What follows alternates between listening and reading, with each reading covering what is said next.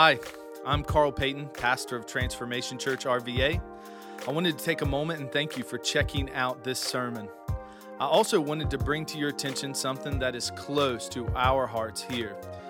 While our team has prayed that this message would stir within you a desire to know more about Jesus and be more like him, our desire is that it would only be supplemental to your faith journey and not replace the church and faith community God has called you to be a part of locally. With that said, engage with us over the next 30 to 40 minutes as we dig into the Word of God proclaimed. Heaven. Everybody say heaven. And particularly, this one came up most frequent. And it was this question: can I talk to my loved ones in heaven? Now, how many of you have been affected by someone close to you passing? Yeah. It affects a lot of people, most in this room. And it's a painful time. And so after you have walked through that pain, you wonder, can I talk to them? Can they hear me? This person was such a huge part of my life. I often go to Washington Memorial Cemetery. I don't know if you know where that is. It's out in Sandston, out in conversations with my grandfather, because he used to have conversations with me all the time. He'd pull me in that old metal shed with one of those kerosene bullet heaters. You ever seen one of those things that the eye of it turns like blazing orange and red? And he would have conversations with me. And so this was the most frequently asked question for today.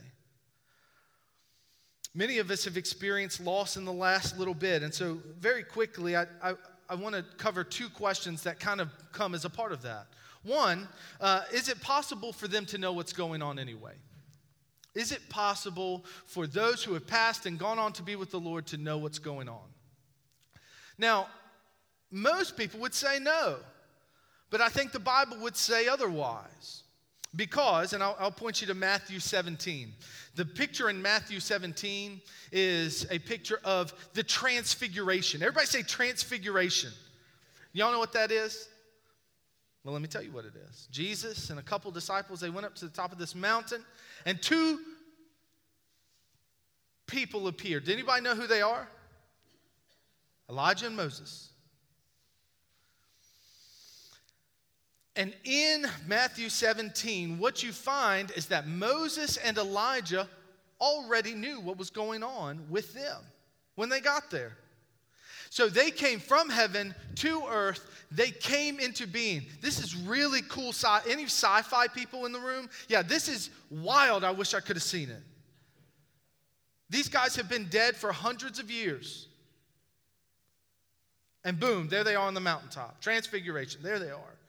And they already had known what was going on. We also find in Luke 15, Jesus speaks of rejoicing in the presence of the angels, not by the angels, but in their presence. Whenever a sinner repents, suggesting God's people in heaven rejoice at God's work on earth. So every time someone gives their heart to the Lord, you know what happens? A party goes down in the heavenlies. Yeah. That's exciting. So they're aware. There's an awareness in heaven of what's going on here. To rejoice at it, they obviously must be aware of it. And then in Revelation 6, it shows 6, 9 through 11. We'll turn there. Revelation 6, 9 through 11. And I'll read it to you. When the Lamb broke the fifth seal, I saw under the altar the souls of all who had been martyred for the word of God and for being faithful in their testimony. Let me explain what that means. Being martyred means you're killed for what you believe. Anybody in here ready to put your life down for Jesus? This is what we're talking about here. You don't face this pressure. Hey, hear me. We don't face this pressure in America. For being a Christian, you don't fear for your life. In other nations, in other countries, this is reality. People hide. Underground churches in China. Guys, this is real deal. People fear for their lives and they're killed for their belief in Jesus. And so these are the people that John is talking about here. Verse 10, they shouted to the Lord and said, O sovereign Lord, holy and true, how long before you judge the people who belong to this world and avenge our blood and for what they have done to us? Then a white robe was given to each of them, and they were told to rest a little longer until the full number of their brothers and sisters, their fellow servants of Jesus, who were to be martyred, had joined them.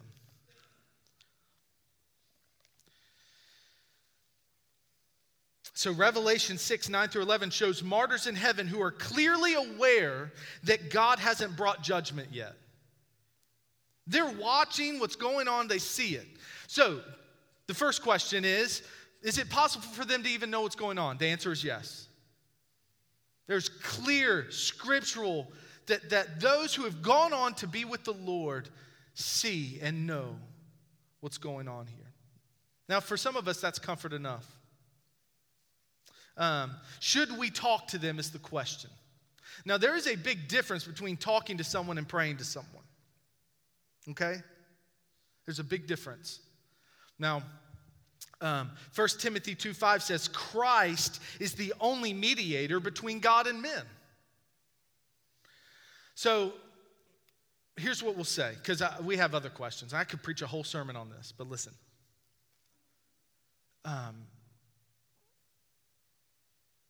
Talking to loved ones who have gone on to be with the Lord, there is scriptural foundation that they can hear you, they see you, and they know all about it. The danger comes in praying to them as some type of intermediary piece, like, watch over me in a safety sense, keep us safe, because God is the only one we can pray to and he will respond. Okay? So it is comforting to sit and talk to those who have gone on, and it is scripturally, we believe that we can talk to them. Now, some of the stuff you see on TV, have you ever seen those mediums on TV that say they call up the dead? Okay, that is forbidden. That is wicked, devil-type stuff. And in Deuteronomy 18, 9 through 14, seeking to call up from the dead or to hear from the spirits of the departed is a forbidden occult practice. So that's not what we're talking about here. If that's what you're interested in, listen, I'm going to lovingly, as your pastor, caution you not to venture into that. But that's very different than what we're describing today. So bottom line, as long as you're not praying to your loved one, say you're just, hey, Mom, I'm sorry. I'm sure you've seen some of the stuff that's been going on here. I just miss you. Or as I sit at my grandfather's graveside and say, Grandpa, I hope you're proud of what you're seeing.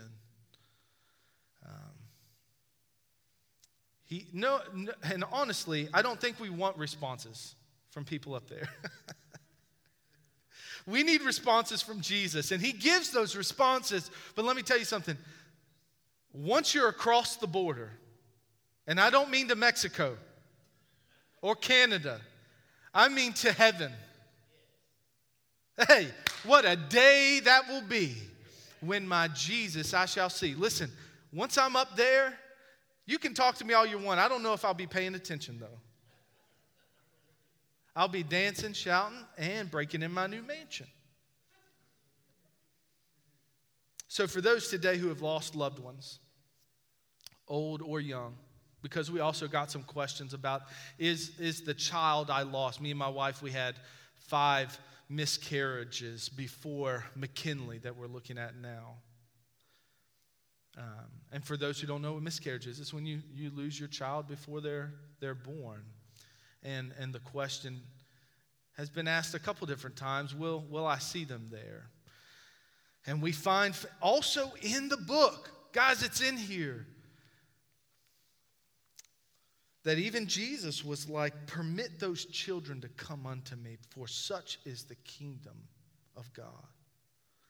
And then in the Old Testament, you see David. David lost a son, small child. And he said, he can't come back to me, but I will go to him. So that's kind of I know it's kind of a sad way to enter into Q&A Sunday, but just as a comfort, everybody say comfort. They can see us. They know what's going on. Yeah, you can talk to them. Don't pray to them. They can't do anything for you. But we will see them again. And we even got a question today about, will I know my husband when I get up there? And some of us are, or will I know my wife? Will we be married in heaven? And some of us are like, I hope not. Is it really heaven? If I still got that, am I here? Is it really heaven? Let me tell you, I'm so excited to get there. If you leave here today, and I say this almost every Sunday because I want you to leave with the right perspective. This isn't it. We're going to go eat. We're going to enjoy this life, the blessings that God has given us. But listen, your body is going to die. Your flesh is going to fail you and go and turn back into dust. But your soul will live on. And I'm excited for it. My grandpa used to tell me all the time his bags were packed, ready to go. And I pray you're ready to go. Let's see. Let me see what other questions have come in. Because I'm dancing between a couple different questions here that I could answer today. One is demonic possession real? Got that question. Good Lord. Let me take a look at some of these questions here. Okay. I'm going to answer some quick ones. What does the Bible say about tattoos? I got this one. Well, you're going to hell. I'm just kidding.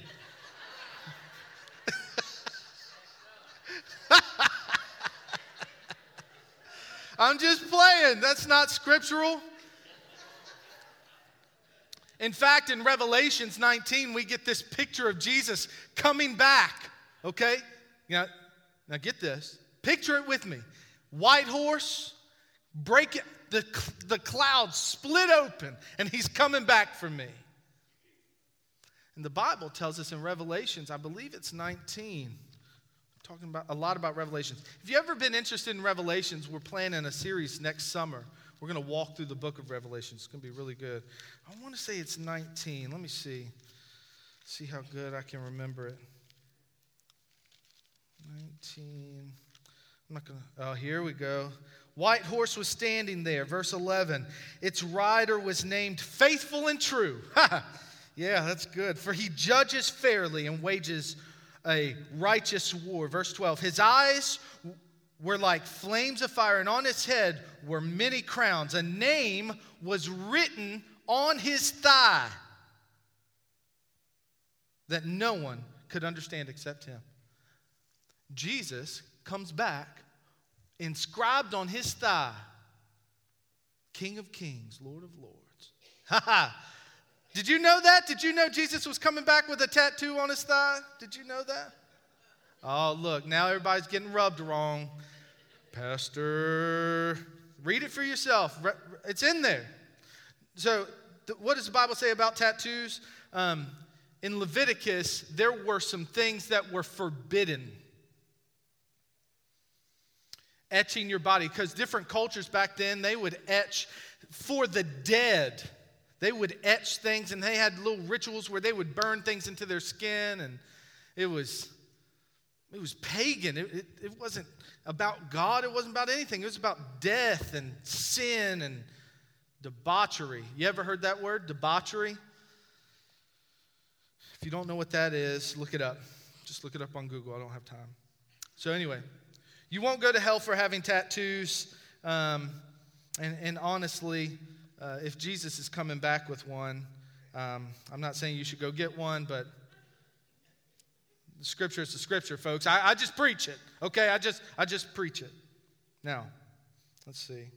I have to open each one of these up. What does the Bible say about the clothes we wear? The Bible really doesn't say much about the clothes we wear, except that you should be modest. Is that okay to preach? Paul had some pretty important things to say about how we should wear things that don't distract people from Jesus. Okay? It was more about distraction in church. That's what Paul was talking about.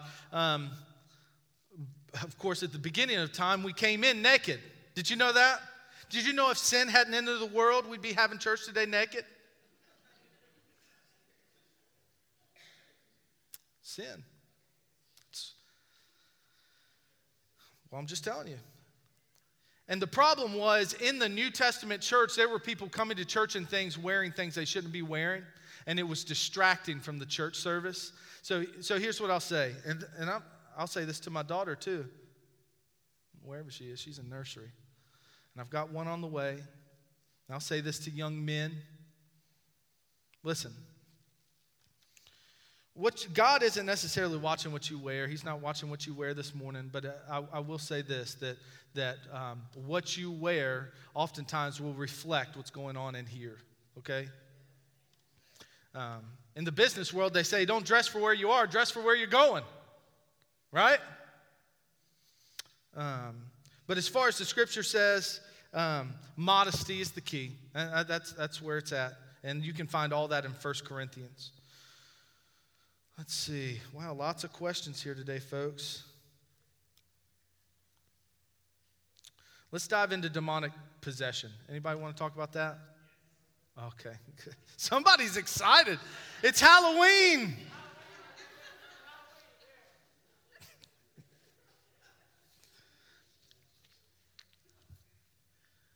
In the Bible, there's some wild, everybody say wild. There's some wild stories about demonic possession. And so I want to tread very lightly this morning because demonic possession and oppression are a real thing. Can't deny it. Can't deny it in Scripture, and honestly, you can't deny it in real life, because if you've become a Christian, you automatically feel life warring against you as a Christian to get you to stop being a Christian. You feel it. You know what that is? That's demonic oppression. And the story begins, actually, it's also in Revelations 12, 1 through... Have you ever wondered where they came from? No? Okay, well, let me tell you. Revelations 12, 7 through 9, listen. Then there was a war in heaven. Michael and his angels fought against the dragon and his angels. And the dragon lost the battle, and he and his angels were forced out of heaven. This great dragon, the ancient serpent, called the devil or Satan, the one deceiving the whole world, was thrown down to the earth with all his angels. So listen, this is how it began. There was a war in heaven. Before earth was created, any of this has happened, there was a war that broke out in heaven. And the result was Satan and these former angels getting kicked out of the heavenlies and down to earth. Down to earth. And so that's where demons came from. The Bible tells us that Satan and his demons can inflict harm on earth. And there's some ways. If you want to look these up, I'll throw them out there. Possessing people to cause them physical and spiritual harm. Matthew 12, 22, Mark 5, 1 through 20. And to make them do evil. Luke 22, 3 and 4. That verse in Luke 22, 3 and 4 was the picture of Judas. Y'all remember who Judas is? Anybody ever have a Judas in your life? Okay, I've had a couple. People that just act like they're with you for a while, and then all of a sudden they just disappear and turn their back and in fact stab you in it. Yeah, I've had some friends like that. But in Luke 22, 3 and 4, the Bible tells us that the devil entered Judas. Yeah. And then he went to the priest and sold Jesus out. Sold him out. Demons can blind the minds of unbelievers so they cannot see the light of the gospel. 2 Corinthians 4:4. Demons deceive people by disguising themselves as servants of righteousness. 2 Corinthians 11:14 and 15. Promoting false doctrine. 1 Timothy 4:1. And performing signs to deceive humans. Did you know you can act like Jesus and not be with Jesus? Oh. Jesus said that there's going to come a day, he was telling his disciples, there's going to be a day that people are going to come up and say, Lord, look at all I have done in your name. And everybody say Jesus. Jesus' response to this person is going to be, get away from me, you worker of evil. I don't even know you. Now, this isn't all of us. Some of us are genuinely working for the Lord. But there are people who can act like Jesus but not be about him. It's a very public thing. And listen, pay attention. You won't fool him. And look, you can fool me. You can fool the people you go to church with, but Scripture will tell us that the devil will convince you that doing and acting like and raising your hands during the chorus of the song during worship and that coming to church and giving everybody high fives and quoting your favorite verse will get you in the gates. But during the week, you don't have to submit your life to Christ.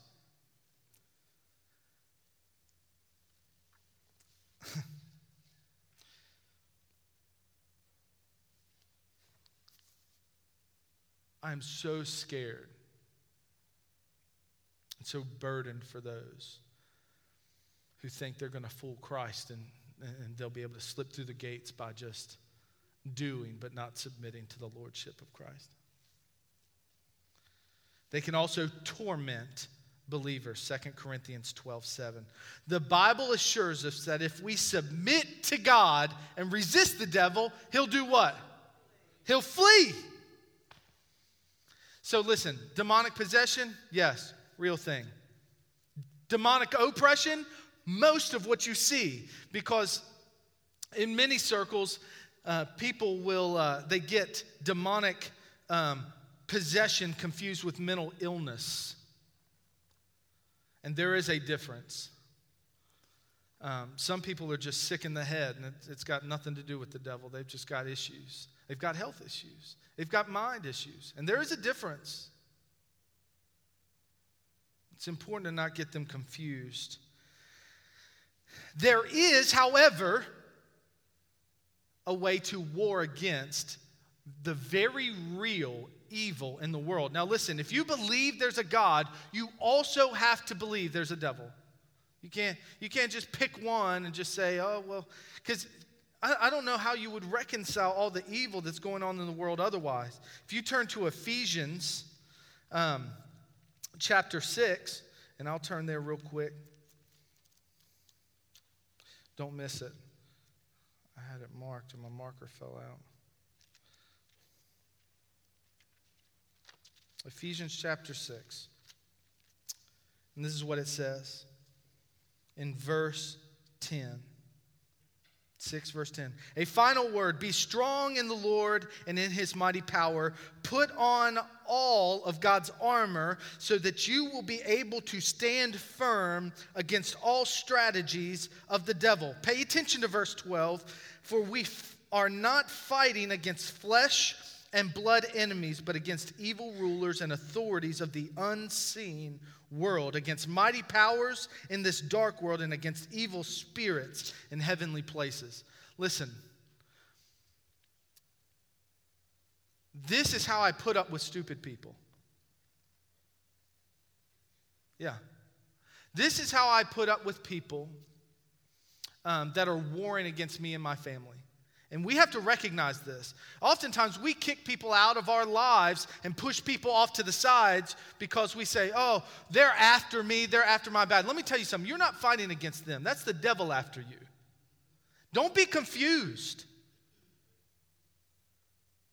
The devil is after your soul. And the Bible even says that he's like a lion seeking whom he may devour. If you've come to church today and you don't think this is serious, God is very serious about your soul. And so is the devil. And the way to war against that is by putting on what Ephesians 6 says is the full armor of God. And you can read more about the full armor there. Could preach a whole sermon on that. You know what the first thing is that they put on? Listen to this. The first piece in the armor of God. Therefore, put on every piece of God's armor so you'll be able to resist the enemy in the time of evil. Then after the battle, you'll be standing firm. Stand your ground, putting on the belt of truth. You know the very first thing you need to do to fight against the oppression you're feeling? Truth. What truth? This truth. Not what your buddy at the mechanic shop says. And listen, if you have a buddy at a mechanic shop, I really hope he's your buddy because they will sucker you into getting everything done to your car. You don't need all that. That's not in the Bible. That's just Carl. I'm just telling you. Surprised mechanics aren't listed here. Anyway. Let me see what time we have. 11:03. I'm going to try and answer one more question. Let's see. Everybody turn to your neighbor real quick and just say, man, this is good. Now turn to your other neighbor and say, I got to come back next week.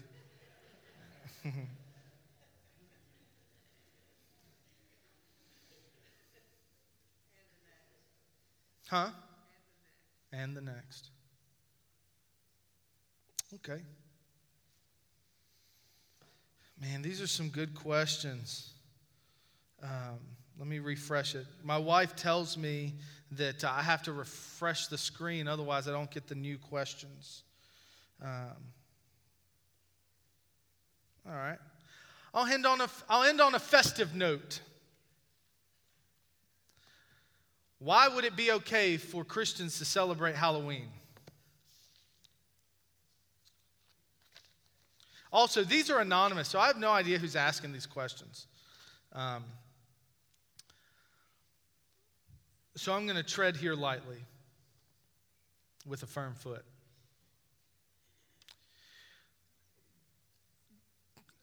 Christians are not to celebrate Halloween. I'm just telling you. Christians aren't to celebrate it.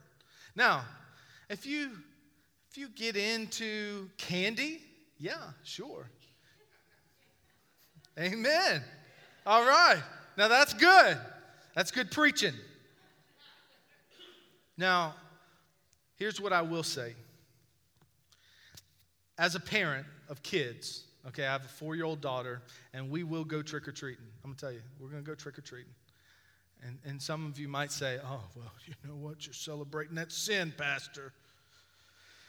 And I've got to tell you that as a Christian in the world, there is a scripture in the New Testament that tells us to be in the world, but not of the world. So there is a way to be about Halloween. Because look, I've got we went last night to a party. Let me tell you about this party. Kirsten was like, none of what happens tonight better end up in your sermon tomorrow. This is what, look at her. Hey, put that finger down. I'm just kidding. She didn't do it. We went to this party last night. Great party. A little haunted trail. Some of y'all like all that scary stuff. And I'll be honest with you, spiritually, you need to be careful around it. Okay? You need to be careful around it. But there is a funness to some of it. So we went down this haunted trail. I'm just now getting circulation back in my arm from my wife. I'm pretty sure there's paw prints like in my arm. It was good. It was an incredible time. The person who hosted this party, they love the Halloween season. Love the Halloween season. Love all the things about it. Now let me tell you what they did. They put this whole thing on, playing off fear. And then at the end, they broke out into worship and telling people what they can do with their fears.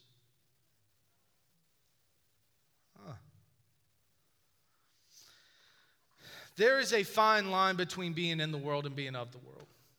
That's just it. That's just it. The Bible calls us to a different standard as Christians. Okay? That's just how the Bible puts it. That's just putting it plain for you. You should look different than the world if you're a Christian. Now, I'm going trick-or-treating. I may dress up as a bottle of ketchup. I don't know. What? It's a bad choice? Michelin Man, maybe?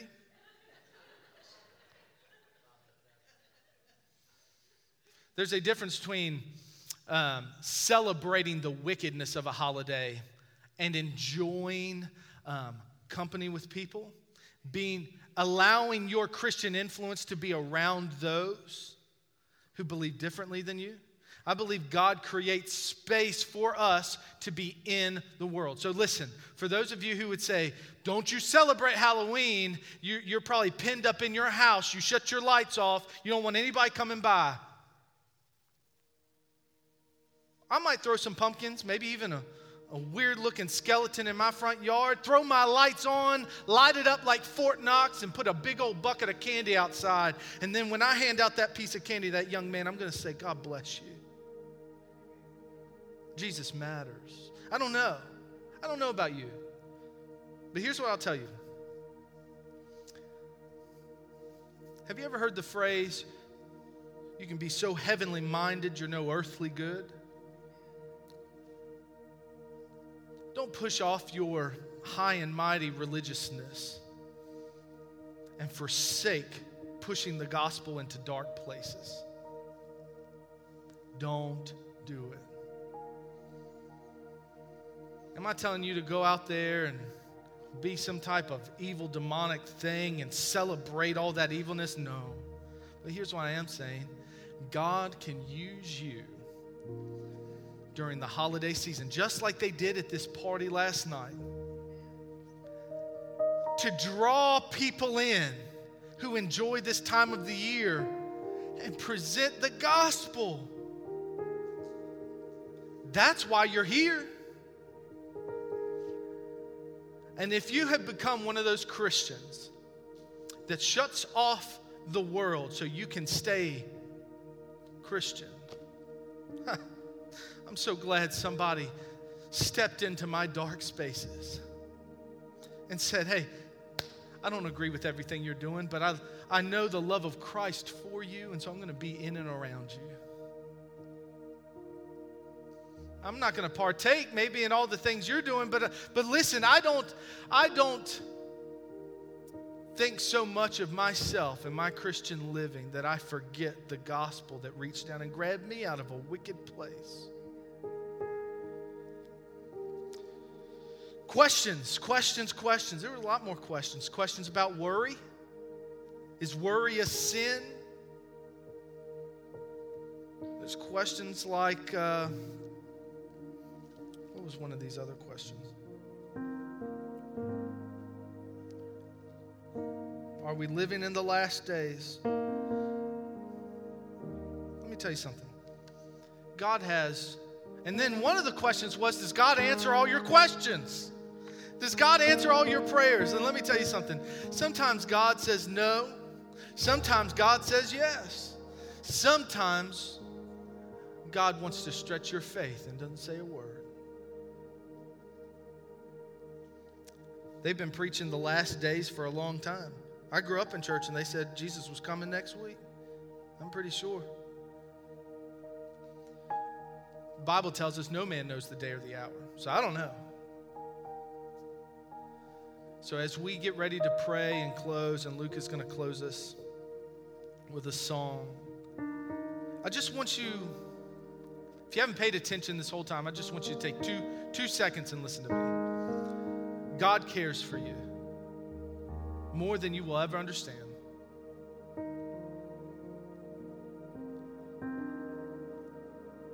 Your questions are something He cares about. He cares about your worries. He cares. And He commands us to cast our cares on Him because He cares for us. So, as He sings, I don't know what's on your heart today, what you've brought, maybe questions that didn't get answered, maybe questions you don't even want to ask. And we'll have another one of these in the spring. But listen, it's cliche to say, but no matter what question you're facing, I promise the answer is Jesus. It is. In some form or fashion. He has met my needs. And I'll just tell you, I'll just testify for just a moment that Christ has not answered all my questions. But He has met me right where I'm at every single time.